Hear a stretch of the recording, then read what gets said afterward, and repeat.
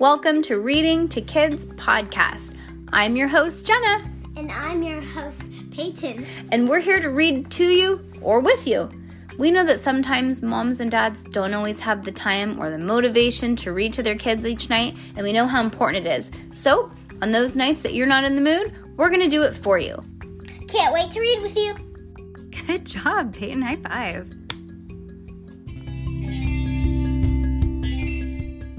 A series of unfortunate events by Lemony Snicket, Book the 8th, The Hostile Hospital, Chapter 4. Okay, let's see if this one's a quickie because it is almost ready for Peyton, or almost time for Peyton to start getting ready for school. Okay, that's not terrible. Whether you have been sent to the principal to see the principal of your school for throwing wet paper towels at the ceiling to see if they stick, or taken to the dentist to plead with him to hollow out one of your teeth so that you can smuggle a single page of your latest book in the past the guards at the airport, is never a pleasant feeling to stand outside of the door of an office as the Baudelaire orphans stood at the door reading Office of the Head of Human Resources. Once they were reminded of all of the unpleasant offices that they had recently visited. On their first day at Proof Rock Preparatory School, before they had even met Isadora and Duncan Quagmire, the Baudelaires had visited the office of Vice Principal Nero and learned all about all of the Academy's strict and unfair rules. When they worked at Lucky Smells Lumber Mill, the siblings had been summoned to the office of the owner, who made it very clear that how dreadful their situation was. And, of course, Violet, Klaus, and Sunny had many, many times been to Mr. Poe's office at the bank, where he coughed into the phone and made decisions about the Baudelaire's future that had not proven to be good ones. But even if the children had not at all had all of these unfortunate experiences in the office, it was perfectly understandable to the Baudelaires that the children had to stand a few moments in front of the 17th door on the left and gather their courage to knock. I'm not sure that we should take this risk, Violet said. If Babs has read this morning's edition of the Daily Punctilio, she'll recognize us as soon as we walk through that door. We may as well be knocking on the door of our jail cell. But the Library of Records might be our only hope, Klaus said. We need to find out who Jacques Snicket really is and where he worked and how he knew us. If we can get some evidence, we can convince people that the Count Olaf is still alive and that we're not murderers. Kuroi, Sunny said, which meant, besides, the Quagmire triplets are far, far away, and we only have a few pages of their notebook. We need to find the real meaning of VFD. Sunny's right, Klaus said. In the Library of Records, we might even solve the mystery. That underground passageway led to Jerome and Esme Squaller's apartment, to the ashy remains of the Baudelaire mansion. Afaku, Sunny said, which meant something like, and the only way to get into the Library of Records is if we talk to Babs, so it's a risk we have to take. All right, Violet said, looking at her sister and smiling. You've convinced me. But if Babs begins looking suspiciously, we leave. Agreed? Agreed, Klaus said. Yep, Sunny said, and knocked on the door. Who is it? Babs' voice called out.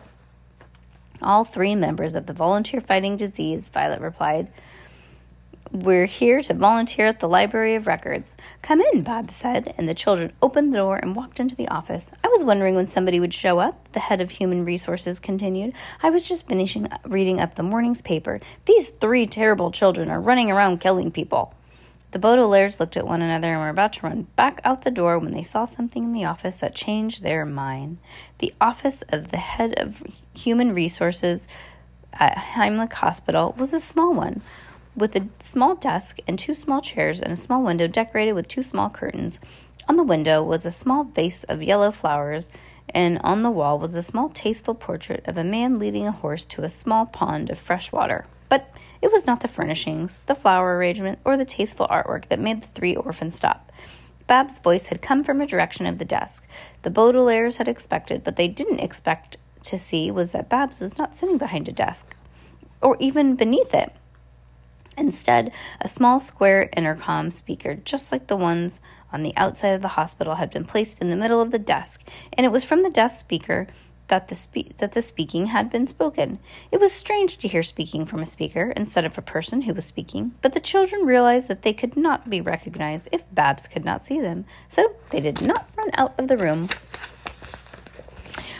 We're 3 children too, Violet said, speaking into the speaker, trying to be as honest as she could, but we'd much rather volunteer in the hospital than embark on a life of crime.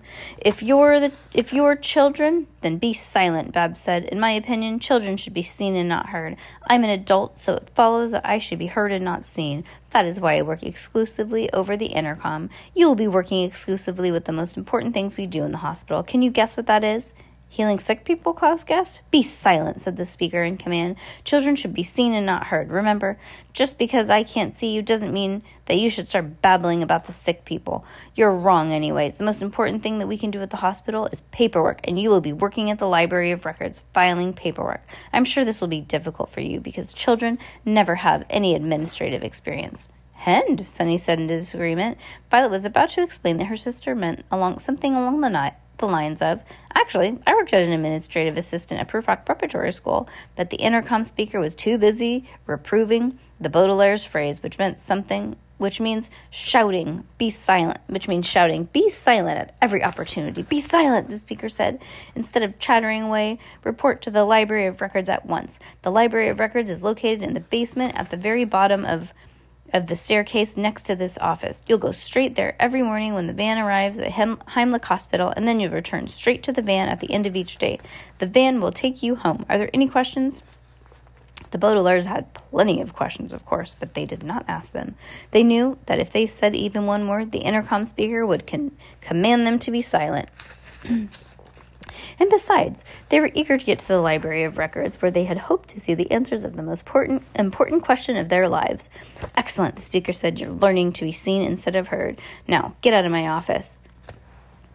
The children got out of that office and quickly found the staircase that the speaker had mentioned. The Baudelaires were glad that the route to the Library of Records was so easy to remember because the Heimlich Hospital seemed to be a place where it would be easy to get lost. The staircase curved this way and that, leading so many doors and corridors, and every 10 feet or so, nailed to the wall just below the intercom speaker, was a complicated map of the hospital, filled with arrows and stars and other symbols that the Baudelaires did not recognize.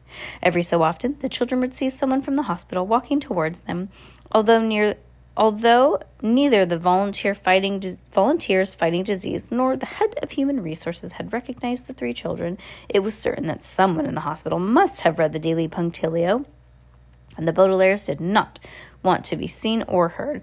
They would have to turn and face the wall, pretending to consult the map if anybody was walking by, so they did not see their faces. That was close, Violet said in relief, when a group of chatting doctors had gone by without even glancing at the youngsters. That was close, Klaus agreed, and we don't want to get any closer. I don't think we should go back to the van at the end of the day or any other day. Sooner or later, we're bound to be recognized. You're right, said Violet. We just have to wait. We'd have to walk through the hospital every day just to get to the van.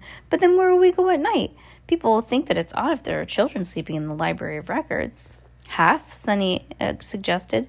That's a pretty good idea, Violet replied. We could sleep in the unfinished half of the hospital. Nobody will go there at night. Sleeping all by ourselves? Klaus said. It's cold and dark. Well, it can't be much worse than the orphanage shack or Proof Rec Prep, Violet said. Dania, Sunny said, which meant, or the bedroom at Count Olaf's house. Klaus shuddered, remembering how terrible it was when Count Olaf had been their guardian. Ugh, you're right, he said, stopping at the door, reading Library of Records, the unfinished wing of the hospital. That can't be that bad. Baudelaires knocked on the door, which opened almost immediately to reveal that one of the oldest men they had ever met, wearing one of the tiniest pair of glasses that they had ever seen. Each lens was scarcely bigger than a green pea, and the old man had to squint in order to look through them. My eyesight isn't what it used to be, he said, but you appear to be children, and you're very familiar children, too. I'm certain I've seen your faces somewhere. The Baudelaires looked at one another in panic, not knowing whether to dash out of this room or to try to convince the man that he was mistaken. We're the new volunteers, Violet said. I don't think we've been here before.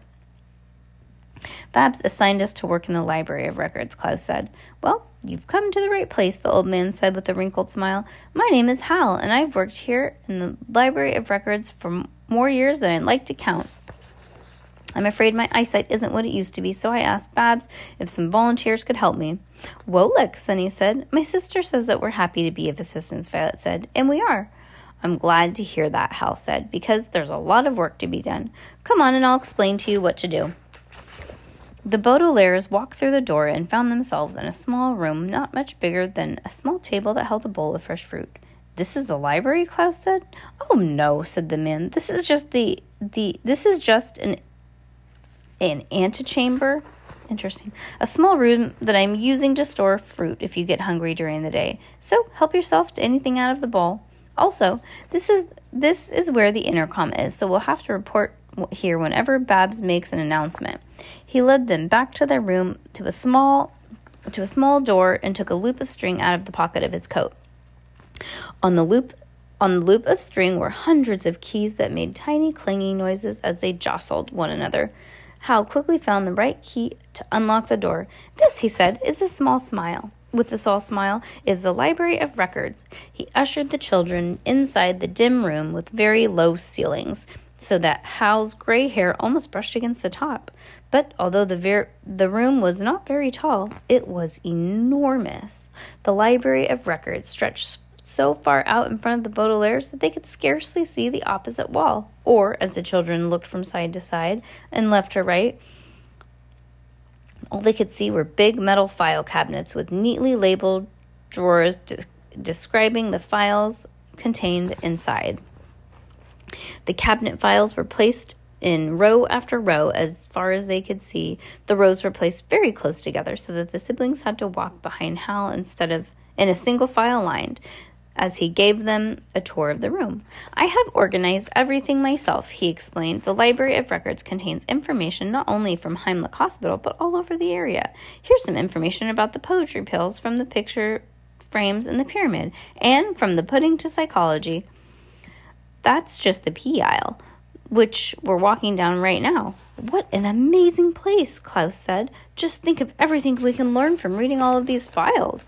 Oh, no, Hal said, shaking his head. We're supposed to file the information. I don't want to see you touching any of these files except when you're working with them. That's why I keep all of these cabinets locked up tight. Now, let me show you exactly where you'll be working. Hal led them to a far place on the wall and pointed a small rectangular hole, just wide enough for Sunny or maybe Klaus to crawl through. Besides, the hole was a basket with a large stack of paper in it and a bowl filled with paper clips. Authorities deposit information into the information chute, which begins outside of the hospital and ends right here, he explained. I need 2 people to help me file these deposits at the right place. Here's what you do. First, you remove the paperclip and put them in this bowl. Then you glance at the information figure right here where it goes. Remember, try and read as little as possible. He paused, unclipped a small stack of paper, and squinted at the paper at the top of the page. For instance, he continued, you have to read a few words to see these paragraphs are about last week at the Damocles Dock, which is on the shore of the lake someplace. So you would ask me to unlock cabinets in the aisle D for Damocles, or W for weather, or even P for paragraphs. It's your choice. But won't it be difficult for people to find that information again, Klaus asked. Won't they know whether to look under D, W, or P? Then they'll have to look under all 3, he said. Sometimes the information you need is not in the most obvious place. Remember, paperwork is the most important thing we do at this hospital, so it's your job. So your job is very important. Do you think that you can file these papers correctly? I'd like you to start right away. I think we can, Violet said. But what will the 3rd volunteer do? Hal looked embarrassed and held up the loop of strings with all the keys. I lost some of the keys to the file cabinets, he admitted. And I need someone to use some sort of sharp object to open them. Me, Sunny said. My sister means she'd be perfect because she has very sharp teeth, she explained. Your sister? Hal scratched his head. Somehow, I knew that you 3 children were from the same family. I'm certain I was just reading about you somewhere. The children looked at one another again and felt a nervous flutter in their stomachs. "Do you read the Daily Punctilio?" Klaus asked. "Oh, gosh, of course not," Hal said with a frown. "That newspaper is the worst paper I've ever seen. Nearly every story of print is an absolute lie."